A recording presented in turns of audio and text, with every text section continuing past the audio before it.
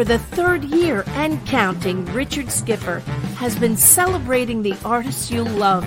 Richard Skipper is all about celebrating life, art, and his guest body of work.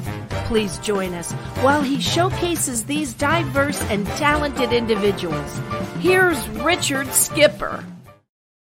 Happy Monday, everyone, and welcome to the latest edition of Richard Skipper Celebrates. Who or what are you celebrating today? As you know, those of you who watch the show on a regular basis, I'm all about celebrating. I'm about celebrating life, art, whatever it is that you want to celebrate if you take the time to do so. I want to celebrate a very special woman in my life, and that's Judy Jaworski. And a few weeks ago, she sent me this incredible book called The Star Dressing Room. And as I was getting to know about Alan Shayne and also Norman Sunshine through the book, she also sent me a double life. I said, I have to interview these two men. And lo and behold, they are here today. I am so thrilled that both of you said yes to sitting down and talking with me. And I always begin my shows by asking, who or what are you celebrating today? Well, we're celebrating the 65 years. 65 years. We celebrated July 4th. That was our anniversary. Well, congratulations. We're going to talk about how you met, and then I've got a lot of questions surrounding that time, because it took you both a little time to actually get together. Which one of you wants to take the gauntlet and run with that? I'll start with my version. Okay. I mean, it's not exactly Rashomon, but it's both points of view that are kind of interesting. I was an illustrator, very ambitious, living in the village, drawing all day and so forth. And I got a call from one of my friends on a Wednesday. He said his wife was sick, and he had tickets for a matinee of a show called Jamaica. Starring Tina Horn and Ricardo Montalban. So, of course, I said yes. The music was by Harold Arlen. So, it was very exciting. Wednesday matinee. So we were seated in the middle of the upstairs balcony, and an announcer's voice came on and said, today's performance will not be played by Ricardo Montalban. It'll be played by Alan Shayne, and everyone went zoo boo. They were huge, very disappointed. And so we sat, we watched, and Alan came on. He was very buff, very cute, and was terrific. He was just delightful, playing an opposite Lena Horne. Imagine a star of that caliber, and Alan, the understudy, playing opposite Lena Horne. So this buddy of mine said, I know this guy. He's, we're often audition together, whatever. Let's go congratulate him. So we went backstage, and there was Alan getting ready for the evening performance, and he was stripped down. He was just wearing a jockstrap, and his mother was in the corner, and they were putting on all this black makeup to make him look, black and swarthy, opposite Lena. And so he started talking to me, and I thought in a rather superior way, peremptory way. I didn't really dig him. So I couldn't wait to get out of there, and I said goodbye. I really enjoyed your performance. And on the way, on the subway, that's in the book, I thought, he's sort of odd, sort of interesting. That was it. Okay, Alan, go ahead with your version. Well, it was to go on and play opposite Lena Horne as a young actor who'd never danced, who'd never sung on Broadway, was quite an ordeal. And I had to really jack myself up when they would make the announcement, because I began the show. The show began with me coming out in a very skimpy clothes, a native clothes, with my fish over my shoulder, singing to Savannah, who was Lena Horne. And anyway, I was ready to go into my place when suddenly the audience would go, boo! And many people would run for the aisle to get their tickets back. But quickly the orchestra would play, and people kind of stayed. And then I had to sail down in my little boat and sing this number, which I'd never done before, really, although I'd done it at rehearsal. And I found that I had to make myself feel that I was a big star in order to do that. I really had to say, screw everybody. If they don't like it, let them go. And I'm going to do the best I can. I love what you wrote in the book because I underlined it, because I thought I thought it was such a great thing that you said. But I want to go back for just a moment, because you obviously were in the business. You wanted to be the understudy or standby for Ricardo Montalban. And at first, they weren't going for you in that role. You didn't, as you just said, did not have the rehearsal or the time with this. And you happened to be, according to your book, with your therapist when you got the phone call that you were going to be going on. And you had to leave and get to the theater. And, you thought that you were going to get the opportunity to possibly run a few lines with Lena Horne. That ended up not being the case. So I can imagine the terror that you were feeling at that moment when you had to go on. It was something you desired. It was something you dreamed about. But now, the truth was that no one ever believed that I would go on. I mean, people didn't think Ricardo, who was a great, symbol of manhood, would ever be sick. But he was sick quite a lot. And suddenly I had to go on. And the analyst, the analyst handed me the phone and said, "It's for you." And they said, "You're on at the matinee." And I started to shake. And I must say the analyst was wonderful about it, because he said, "You always wanted to do this, and now you've got the opportunity. So enjoy it." And I must say, then to pull myself together, go home, get ready for the show, and then go to the theater, hoping to see Lena, where we could go over some scenes. Lena was late. We never went over any scenes.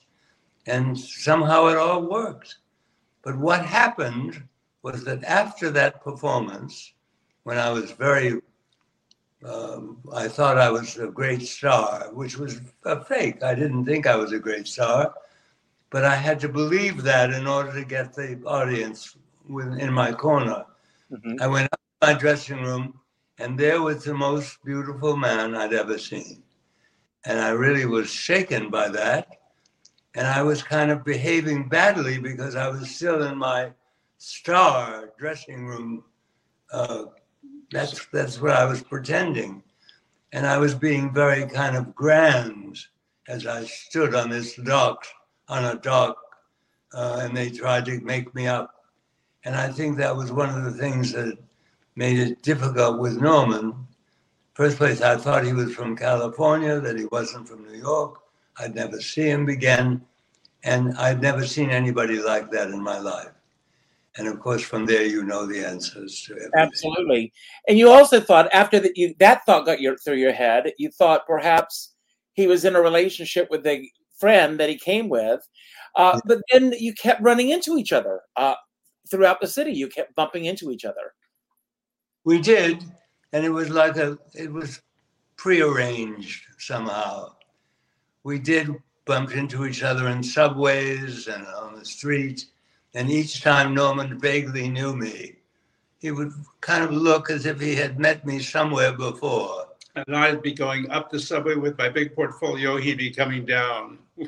So it was inevitable, and yet it was comical, because New York, in a funny way, when things are going to happen fatefully, it's a small city. It was that way. And then true, if you don't want to see somebody, you can go many years and never see them. So New York. I do want to point out to everybody, because even though your names are Alan, Shayne, and Norman Sunshine, you're actually flipped, because this is Norman that is sitting on the left, everyone, and this is Alan on the right, so that everyone watching knows this, if they're not familiar with you already. So you're absolutely right. But I want to ask you, Norman, having this first impression of Alan, and then meeting him each time, Alan, you had taken on this persona that you had to carry yourself like a star in order to be able to go on and convince the audience that they were going to have, as you said in your book, the best show of their lives each time you went on. As you were carrying on this persona, how long did it take you, Norman, before that wall started to break down and you were starting to see the true man behind that facade? Well, I think I write about it in the book, but we met in some, there was a place in the gym downstairs, a kind of coffee shop. And I was sitting there mulling over the fact that my father had been there just before, and he was saying, you have to come back to Los Angeles where you have a business and so forth. And I never wanted to leave New York. I loved New York at that time. And I loved pushing and wangling or whatever I could do to get work.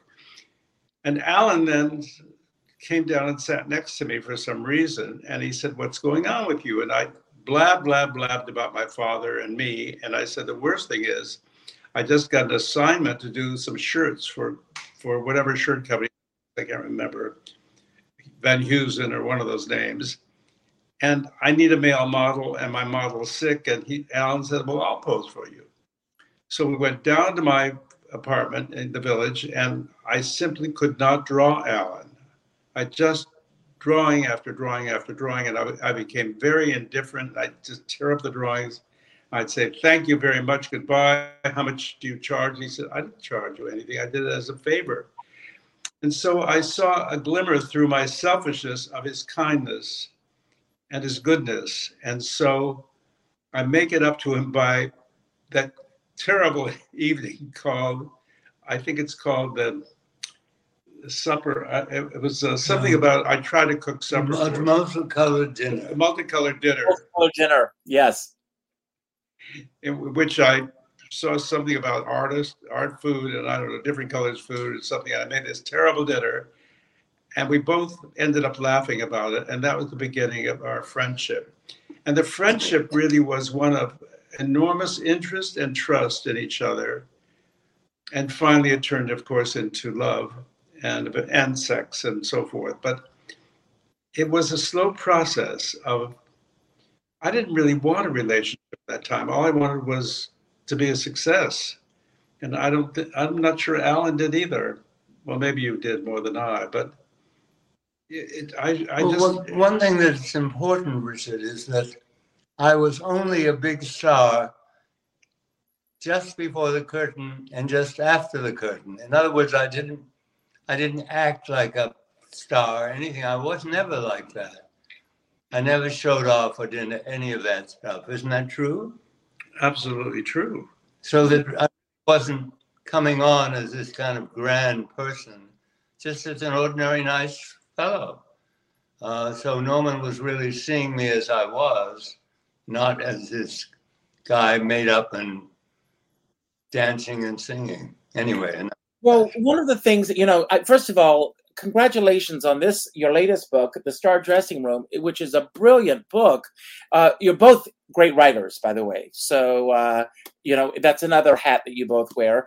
But as I'm reading The Star Dressing Room, and you see this incredible life that you've had in film and television, and then the life that the two of you have created together, getting back to the Star Dressing Room, that here you have the Star Dressing Room, and somehow it felt to me, and correct me if I'm wrong on any of this, but that was also elusive to you as well.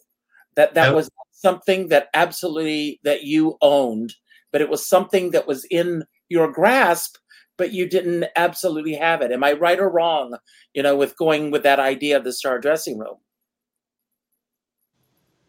The whole point of the Star Dressing Room was that it wasn't mine.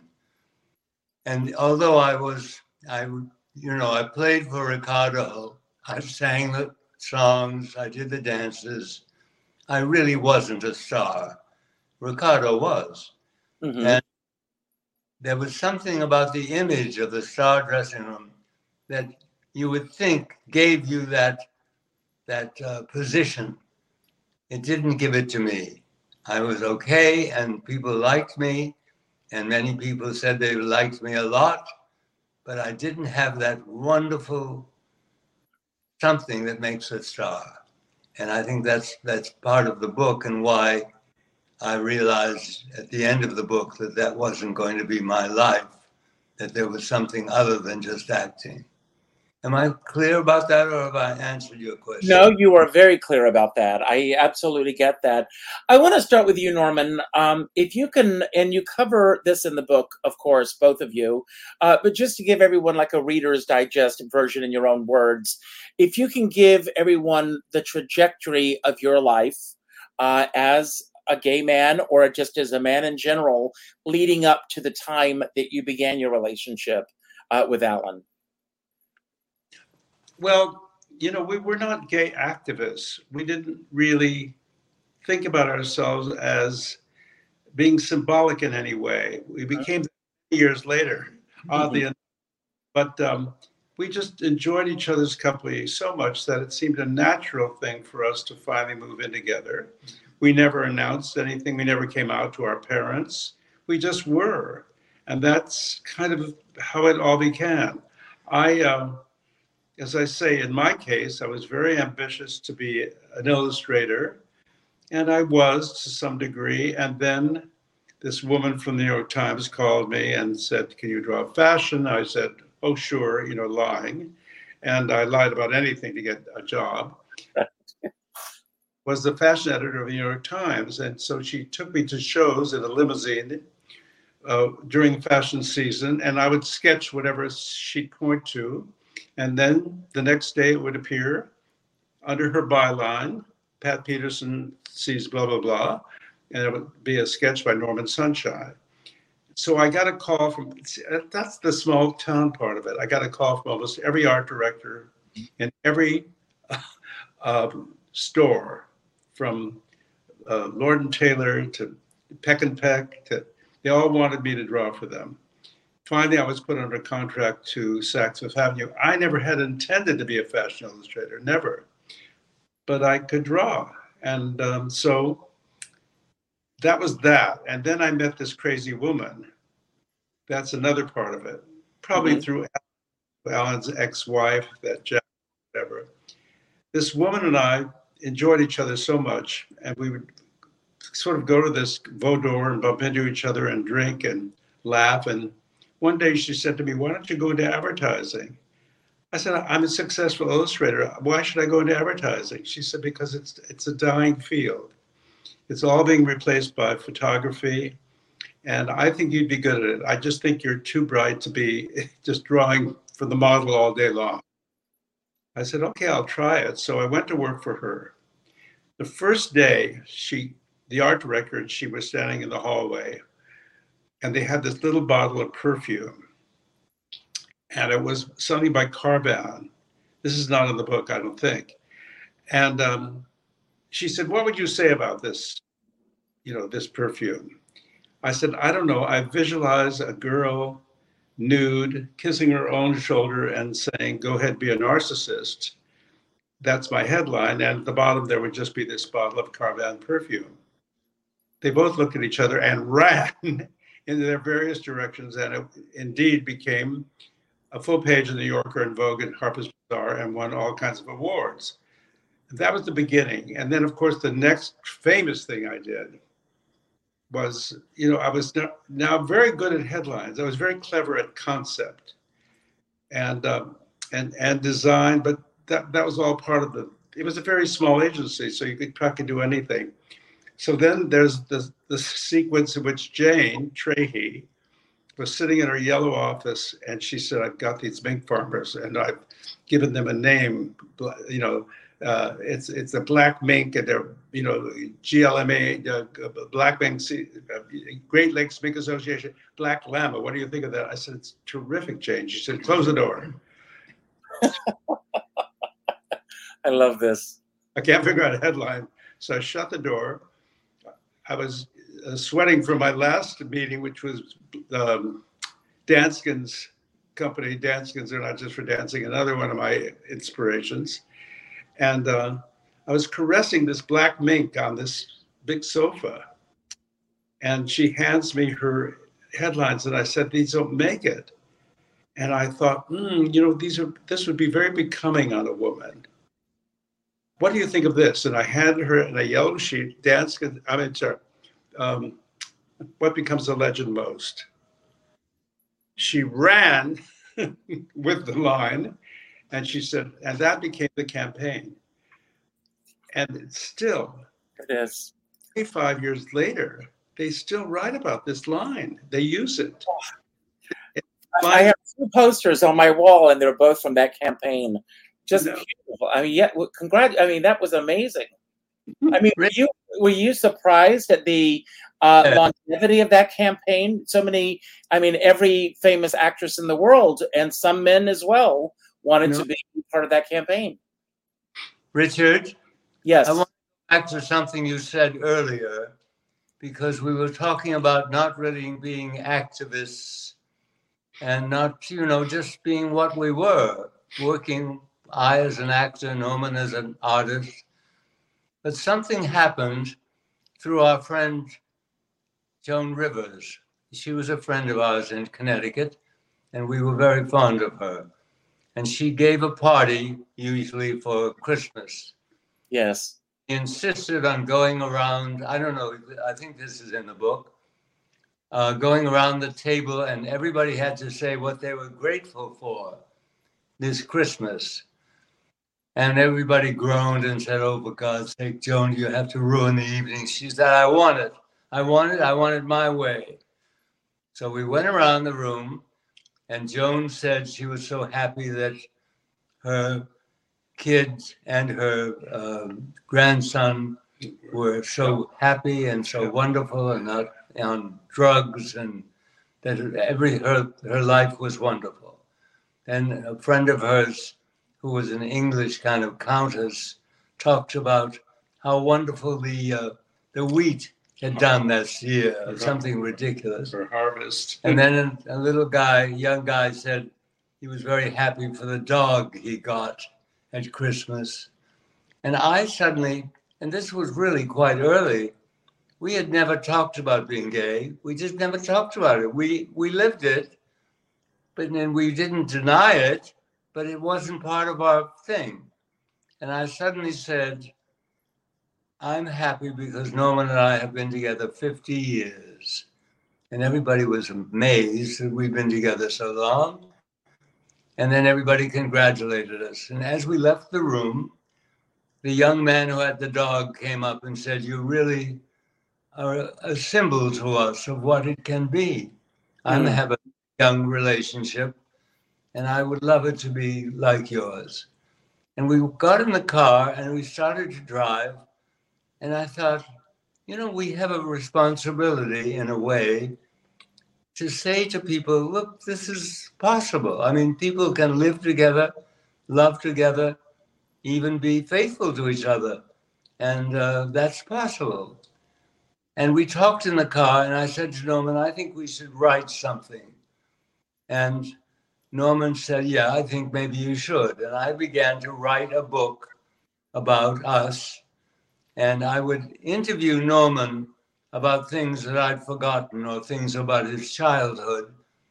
And one day he came to me and said, I hate this stuff that you're writing. I think it's just awful. It's not true. I want to write it myself. So I said, fine, why not? So we began then to write alternate chapters of our life, which is what is, of course, Double Life. Yeah, Double Life. And from that, working together, we worked separately, but then we would put our ideas together. Came the book. And it was a wonderful, wonderful experience for us, I think. Yeah, and at the time, publishers rejected it with the most beautiful rejection letters you'd ever hope for. Talk about star dressing room. Yeah. These were star rejection letters. And reason being, for the most part, our business people say there's no market for this. Yes. There's no bookshelf for this. They say gays don't buy books. So love that. You love that? Gays don't buy books. So we found this very small publisher. He was just beginning, and he published it. I must say, did a beautiful job. And the book, after how many years? About 12 years. It's still selling. It's I still don't selling. now own the rights, so we have to drive to the post office and send the books out The there. interesting thing I want to point out is that the book is still selling, but the publishing house that published the book is no longer around. Pardon? The original publishing house that published the book is no longer around. Am I correct? No, they're not. They went out of business. So we kind of do it ourselves, and we were stunned. Suddenly there'd be an order for 5 books. How do they hear about it? How do they know it? It still goes on. So more and more, and we got letters from all over the world during its high period, from not only men but women, saying this is about a relationship. All the trials and tribulations that we went through, my husband and I, blah blah blah, have all, it's very universal. Your whatever you're saying. So, also we've had terrifically adventurous lives. We've met some great people. There is a postscript to this. Joan Rivers always said to us, "Write it down." When we would go and visit her, or when we would go on her yacht, which we did a couple of times, we'd tell anecdotes because everybody told anecdotes in those days. Mm-hmm. She would always say, write it down. And we did in this book. And Joan gave us the opening party in New York, which was amazing. It was at 21, and it was a launch party in which everyone wrote about Joan. Yeah. So, but no one wrote about us, but they wrote Joan was terrific. But she said that in a note. It was very cute. She said, we handed her the manuscript, which was about this big. It was just typewritten pages. We said, here, Joan, here's our book. And she said, I schlepped that around in a paper bag to every one of the gigs that I had. And when I finished it, I didn't want it to end. I just loved that book. She said it brought tears to my eyes. So we were very rewarded by her take on it, I read somewhere recently where the writer said that basically what all of us, whether we write books or not, we all present the director's cut to the world. In other words, we present to the world that story that we want to share about ourselves. As each of you were writing not only this book, but the other books that you've written, how do you decide what you feel is important to tell and what you feel is secret to both of you that you have not shared with the world? We shared everything. Pretty much so, but I must say, in terms of the polish that a book gets, so that the editor is very much involved in that. There's writing and then there's editing. And the editing, you can do 2 or 3 versions of a book until the editor said, okay, let's go to press with this. But Richard, we published things that we hadn't even told each other. And we felt that we had to be honest about it. Isn't that true? That sequence, sequence where I'm arrested, and in the park, in Griffith Park, very painful for me to write about it. Alan didn't know anything about that, and then the publisher, the editor didn't want that in the book. And I said it must be in the book, because this can't be all goodness and sweetness. It has to show that gays, can be persecuted, and being gay is not a walk in the park, if you'll pardon me. Yes, yeah. So the editor has, as I said, has a lot to do with it in choosing the material, and you can fight, to keep material in or fight out. But anyway, they're a helpful, they're an adversary, and they're a helpmate. Well, before either of you started writing these books, did you keep journals prior to this? Because I know your process of you each deciding to write your version of the story. Did you have any arguments over how certain things transpired? No, because when we finally decided that we would both do the book and do alternate chapters, I never interfered with Norman's chapter, nor did he interfered with mine. I think we were helpful to each other. Alan had kept journals most of his life. Mm-hmm. I hadn't. And so there I would be my computer in my little loft, trying to force out memories of this certain place in the book that we decided I should write about. And that was very interesting for me because there's a tremendous amount of information within your brain that most people don't tap into. And then I decided I'm a writer. I could write this, and added my whatever personality to it. That was very revealing to me, very inspiring, and hopefully interesting. I found in Star Dressing Room, I had a lot of journals that I had done from that age, the age of 17, 18, 20, and long before I was what I was now. But it all came back. So many of those journals set off things in my head that I began to remember. Colors and rooms and furniture and people. It was just, it all begins to happen. And also when you write, you don't really know what you're going to write. You go and start to write, and all sorts of things come back. And I think that's what happened. I've now written 5 books, one with Norman, and actually 2 with me. The one I illustrated. Yes, but you didn't write that book. No. We did a children's book to begin with. You also have this, which is an incredible. Your art is phenomenal. Alone, that's me. Yes. So, and that was interesting because I made the presentation to this wonderful book designer who I think did a terrific job in that book, just beautiful. And I said, so it was about this big at one time. She said, nobody's going to sit in bed and read that book that you have in mind. It's too heavy. Trust me, it should be readable, and you should make those chapters kind of lead up to something. So it really is a kind of my memoir, again, through art, through visual art. Mm-hmm. That was fun to do and interesting for me.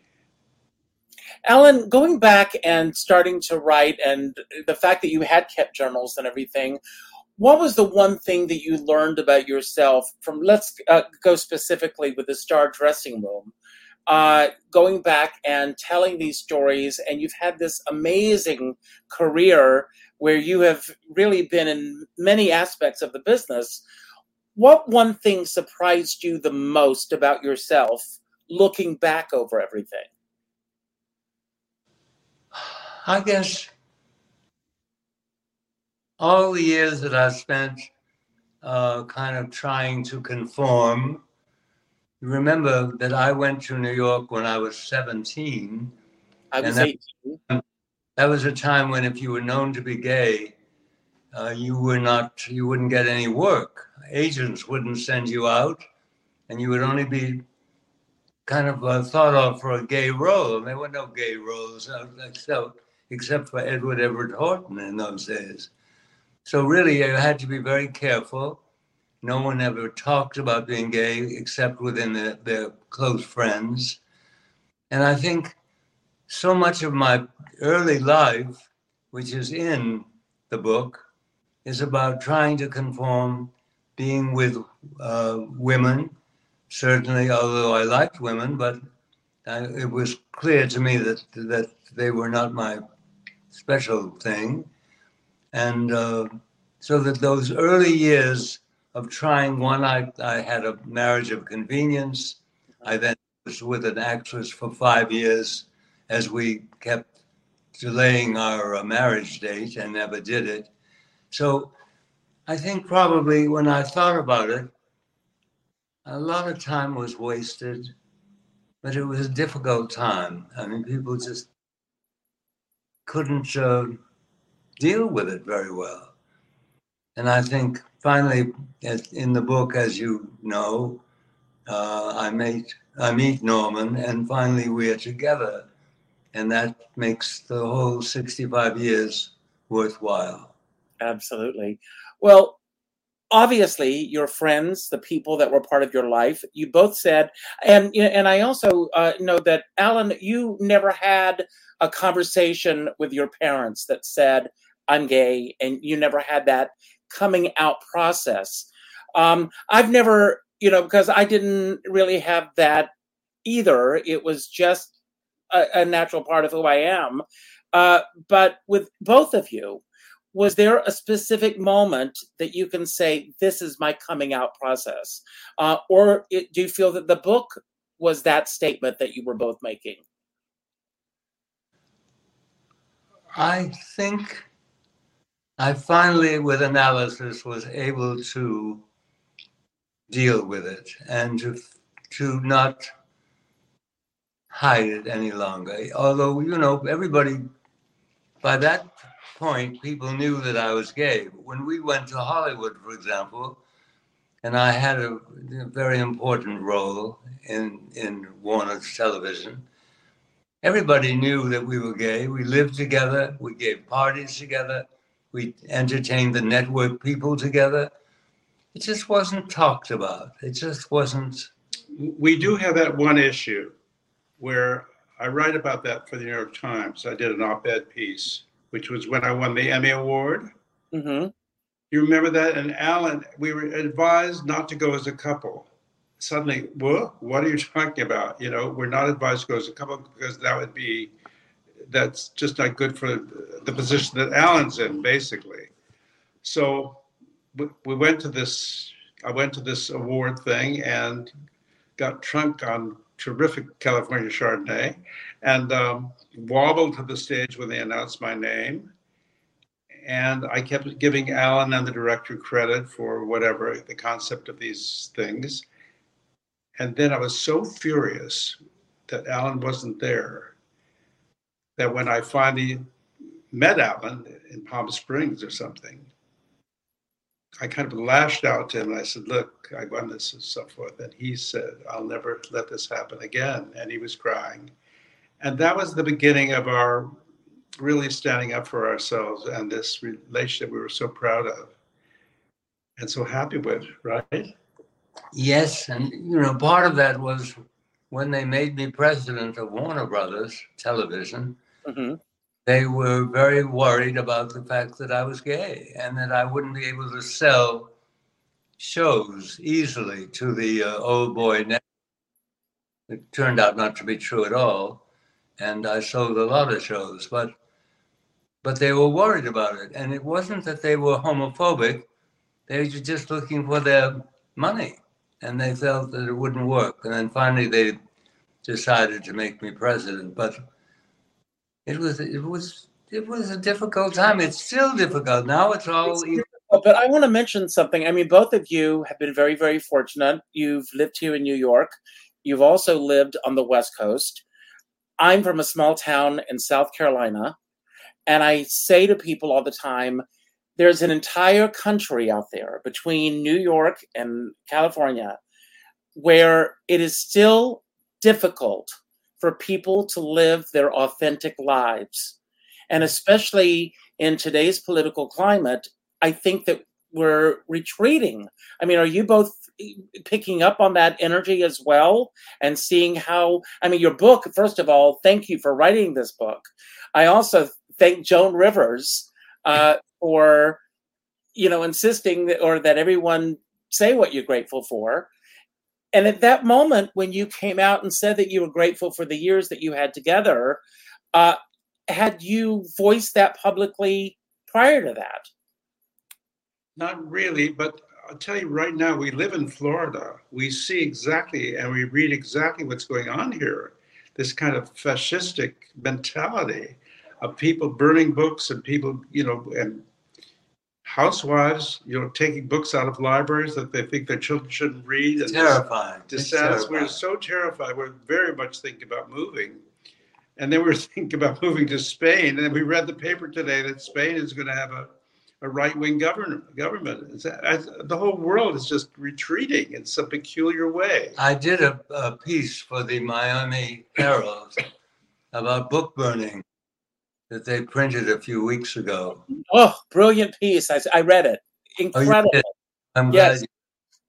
Because it really says, burn the books and then burn the people. It's just one step away. That's what Hitler did. Well, And obviously, and this is a sad thing for me to even verbalize, but your incredible book would not even be allowed in some libraries in the state of Florida right now. the Star Dressing Room is really touted in any way. I don't think it's even put in bookstores now. That's my new book, out for what, a month, but nothing is happening. I don't think people want gay books now, or they're afraid. It's and my book really is about everything. It's about men and women and relationships. I know that you both said that you did not start out to be activist, but living in the world and the climate that we live, and you felt that it was important for your voices to be heard. When did you, number one, begin to feel a shift in the way that the world accepted the gay community? Because I felt that there was a time where it was actually being accepted. And then when did you begin to feel that we started to retreat in the opposite direction? Yeah. I think we thought things were getting much better in the last few years, and then suddenly with our present It's politics. governor, They use gays are now like they were in Germany. We just think about Nazi Germany and how it evolved, and how they used the gays as a scapegoat, and then finally the gays could. I mean, in Berlin at that time, this is about Berlin. I don't know if you saw it with this. It's on Netflix. Very good. Very good. Excellent, with incredible sort of palace of pleasure, and the gays all. Suddenly, the gays are being dragged off the street, put in jail, and incarcerated or killed. And by the way, that suddenly it happened so fast. It didn't end with the war. They went on hurting them and treating them very badly for a long time. I lost them. I can you hear me, Alan and Norman? I somehow you've disappeared. I hope they come back. The best thing to do is I'm sorry, that's our. You are. I lost you for a moment. I thought that somebody took you out. So someone's listening to us. So you were saying, Alan. No, just that we have felt it's all going back in the last year or so, especially with DeSantis and all of his politicizing, and we're very conscious of it. The book burning was the first. We were terrified of that. Imagine burning people's books and keeping them away from children. I mean, it's just all so insane. When the two of you were writing A Double Life, did you share with your friends and colleagues that you were writing this book? No. And if so, what kind of research? Oh, you said no at all. We didn't. We just wrote for ourselves. No, and we didn't show it to people. Joan saw it early because she was so responsible for it, but very few people saw it. So once the book came out originally, what kind of response did the two of you start getting on the book? Oh, one thing I must say is that we were very helped by Larry Kramer. Larry Kramer said to a writer kind of producer, this is a book that should be published and you must do it. It's very important. And that really did that, isn't it? So Larry was very important about that. And David Webster, his partner. Mm-hmm. They felt that the book should be published. When it came out, in the first place, we were amazed that we had a book out, and there were our pictures on the front. They looked so beautiful, didn't it, the book? He called us for some at 21, going over the wine list that Jones wanted us to do for this launch.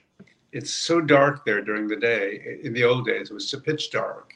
And the editor called. He said, I'm so excited. The book has just come out. The cover's terrific. We said, we'd love to see it. He said, I'll be right over. So we came over in a taxi, and it was so dark we couldn't see the cover. So we ran to the men's room and held it under a light, and we were just thrilled that we both looked so gorgeous, and the book was so beautifully laid out, and I thought it was a beautiful production, you know. So that's the publishing end of it. Well, once it came out, go ahead. I'm sorry.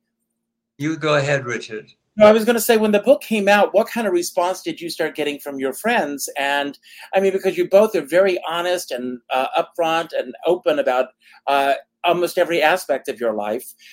What kind of response did you start getting from the people that were close to you? I think it was very good. Yeah, it was excellent. Nobody how dare they criticize it? I mean, of course. Terrible book? No, everybody was very, first of all, to have a friend publish a book is very exciting for the whole community of friends. Well, and also there were anecdotes and stories, and, you know, so that people kind of could enjoy it. And then there were things that were not so enjoyable. The fact that we had a period of almost breaking up and separation. So forth. Yeah. And that was due to my ambition, you know. I just felt I was getting nowhere at that time. And then, of course, you know, we went back to appreciating our relationship even more. So I'll share something. My husband and I, we've been together 34 years. We were together 21 years when it became legal to get married in New York. I asked him to get married the day that it became legal. And I jokingly say, it would have been terrible if after 21 years he had said, no, I don't want to marry you. So you were together how many years when you were allowed to get married? It was done in 24. So we would have been, let's see, 42. Yeah, like about over 50 years. You know, it was legal first in Massachusetts, remember? 2004. And so a couple of friends of ours in Connecticut had already done it. We saw these pictures, and they said, it's not so tough. You just go to Nantucket, and there's a woman there that's a judge, and she'll sign you in, and she'll, you know, do the ceremony. So we did just that, and we stayed at the, what was that hotel across the water? I don't remember. Anyway, we're there. Oh, we met her. She's since died, but she had long red hair, and we hired a photographer just to prove that this had happened. And he brought his daughter and this judge. His teenage daughter. We were very embarrassed to have her just be the only witness. She was 14 or something. But anyway, there we were. And we went across. It was a gray day. That picture that you have with under the umbrellas, which is so charming. It was a gray day. And then when she started the ceremony, the sun came out for some reason. And we had these shadows, and it was just very beautiful, very emotional. And then Alan started to cry. And he really cried. He ran down to the ocean, and I had to pull him back and comfort him and say, it's fine, it's okay, you know. So it just was it's like windows were open. And we had never thought there was any emotion involved. The reason we did the wedding was to say, look, we're out and we can do that. Do it to show other people that they can do it. And that's why we did it. We didn't have any feeling about it. It was a dreary day. And then suddenly when you look at somebody in the eyes and realize that you're giving them your life, it's terribly emotional. And I couldn't recover. I think I didn't recover, really. You still haven't recovered. I haven't. I'm still overwhelmed by it. It is an overwhelming experience when you have that moment. And for those who don't understand the importance of this is something that we have fought for years and years and years, even if you're not an activist. And, at one point, I never considered myself an activist. I think in today's world, it's important for everyone to be an activist, whether it's about gay causes or anything. Absolutely. Because what's going on now is so destructive and so frightening. I'm always interested to know when a book is ready for the reader. Was this a decision that you two made? Was it made by your editor, or was it made by the publisher? I think Double Life was made by the publisher editor. He kept asking for changes and changes and changes, and it really went on a long time. And I think he was right. Mm-hmm. Then the two other books that I wrote, Finding Sylvia and also The Rain May Pass, I didn't really have that kind of editor, and I didn't have the same problem. By then I was also easier to write. I knew more about writing. And then finally in the Star Dressing Room, I didn't have any help. I was always advised by a brilliant woman named Kate Medina, who works at as one of the heads of Random House, and she was always a great fan of the books and would help me in a sense of taking a look at it and saying, I think maybe this is too long or something. So we did have help. We had help with an editor on the first book, a wonderful woman named, can you remember? Oh, yeah, no, I can't. It's a funny Polish name. Anyway, so we did have help on the first one more than I think on the others. And you had help with your artist publisher. Well, she was, yes. She was very much as. And also the art director. Yeah. Were you getting suggestions from both the editors and the publisher? And, they want the book to succeed, obviously. Were there changes that were difficult for you to make in the book? Or do you feel that the book that we have in our hands now is absolutely the book that you wanted people to have in their hands? Norman, for years, has said that part of the book that wasn't there, he felt should have been there. I find that it really is not true, but that's it. That's your opinion, isn't it, still? What, of Double Life? Yeah. Well, I think it was really pretty accurate. There was a lot of cutting. There was a whole section of my best writing that was cut. And I've never forgiven him for it, never. But I think the structure is concise enough so that the reader can be entertained and move and get it and so forth. So I'm okay about it now. I mean, it was never a huge issue. I was sort of disappointed in the cuts that were so severe, mainly about my gorgeous writing, the descriptive passages and so forth. Well, I was going to say that, when you start to sit down and write, and you mentioned this earlier, Alan, you picked up on this, that you begin to remember colors and textures and smells, and everything starts coming into you. And I think that I can speak for both of you. Correct me if I'm wrong. That as you're sitting down to write, you want the reader to have as much of that experience that you both experienced as possible. Otherwise, you don't want to bore them. I think there comes a point when you're giving maybe too much material that is not necessary. And we were telling stories, and I think that was what we were doing with our books. And still, they're not, it's not Chekhov, it's not Bernard Shaw, it's telling a story, and I think we're fairly good at that. You're amazing at it. I couldn't put the books down. And Judy Chorsky, I love her so much. When she sent these books to me, it was the greatest gift. because they are incredible stories. We're going to run out of time in a few moments. This hour has flown for me. But I want to start with you, Norman, and I want to ask you, what is your favorite part about Alan that we read in the book?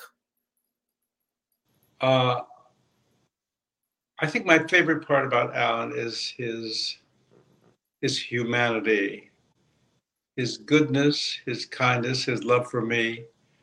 He's given me a great life, great life. I couldn't have had it with anyone else.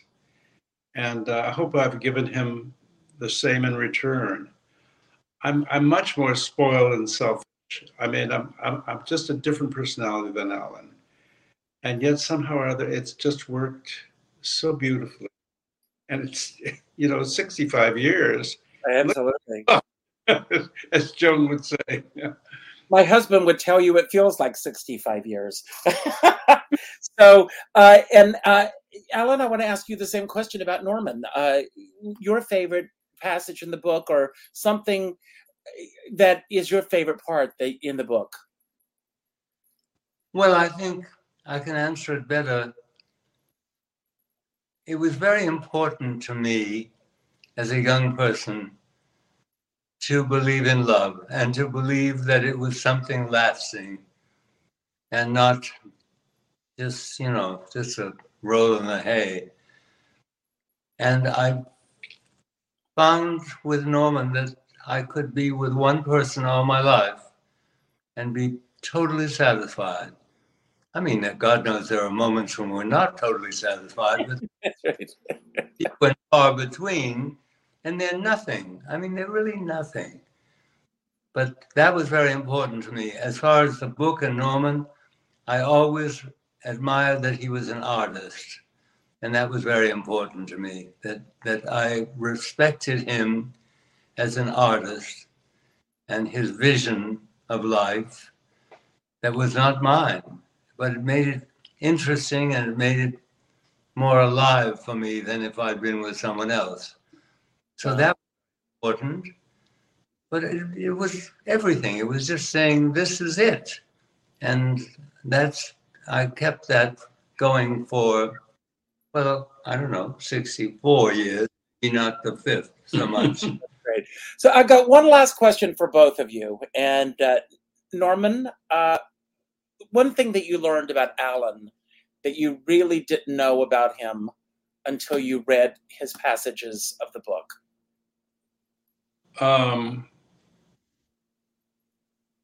I guess I really didn't face the struggles he had with his heterosexual side.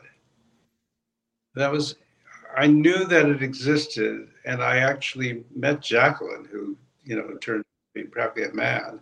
And, but the other one, the actress who was so delightful, very important soap opera actress.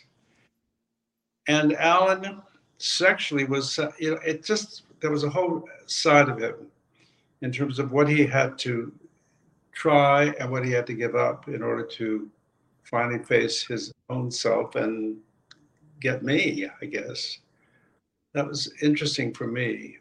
And then Alan is so encouraging to me as an artist that without his support, I don't know if I'd be as.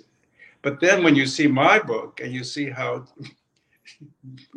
the energy that I had as an artist and the various phases that created me as an artist, that's exciting. And Alan encouraged me to do that book, very much so. Right. And Alan, same question for you. Something about Norman that you discovered after reading his passages of the book? I discovered that he was unfaithful. I didn't know that until I read the passage in the book. Now, I read it before it was published, and it was important that it was there. Because Norman was, in the first place, I guessed something was going on. That wasn't too nice. And then I was able to get through it, which is very important. I was able to get through it because I knew that it wasn't really the Norman that I loved and that I knew would make me happy. and that he was going through a period that was not so happy for him. And I wasn't really seeing it for what it was. And I was able to I think, work with that and came out the right side. It's very important that people go through different periods, and sometimes they go through a period when they need some kind of encouragement. Mm-hmm. Couldn't give him at that moment. At that moment, I couldn't give it to him, and I was then able to do it later, but not at that moment. Is that making any sense or not? You're making perfect sense. I want to thank you both for not only what you've given to the world in terms of your books, in terms of your art, in terms of your contributions to the theater and film and television. I thank you and I applaud you both.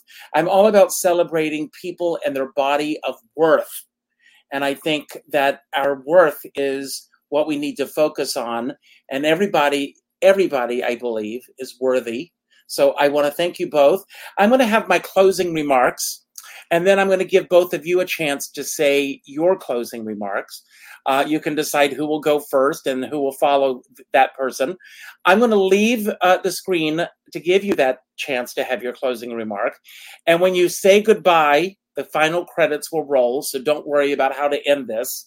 I want to thank everybody for being here today. I hope that you will get these books. They are incredible. A Double Life. This is just 2 of the books.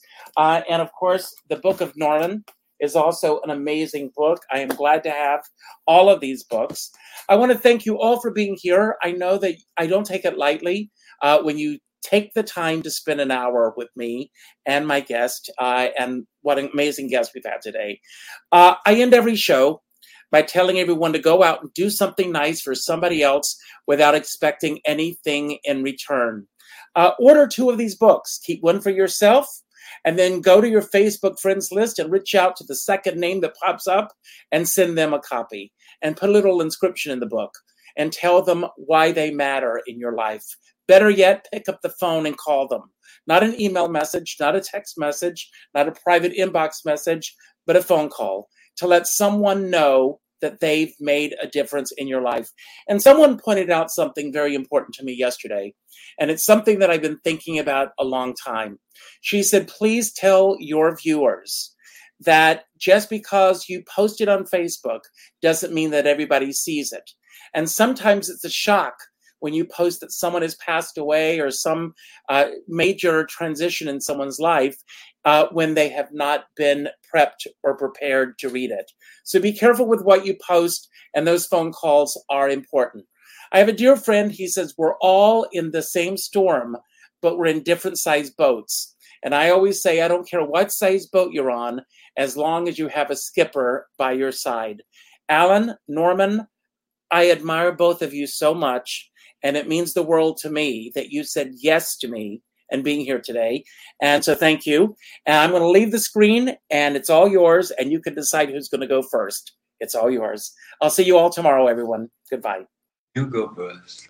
Richard, you've been, in a way, I dreaded this thing, and you've been so appealing and so open and so giving as an interviewer that I've enjoyed every minute of it. So I just want to say at the end of this, bravo to you and your incredible skills as an interviewer and whatever this, this show is about. It's tremendous talent and a tremendous accomplishment. And you've made me feel very relaxed. And Alan, of course, is much more used to this than I am because, he was a performer. So I did my best. Alan?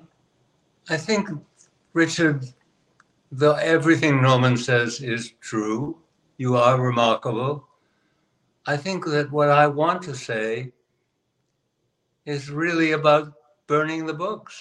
I mean, I think more and more I go back to what is happening in our country. The idea that some gays are thinking of leaving our country is outrageous.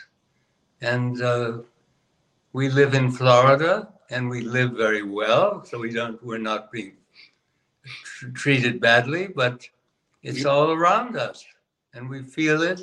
We know it's not good, and we just share with you, and you brought it up. It's wonderful that something's wrong and that it has to be fixed.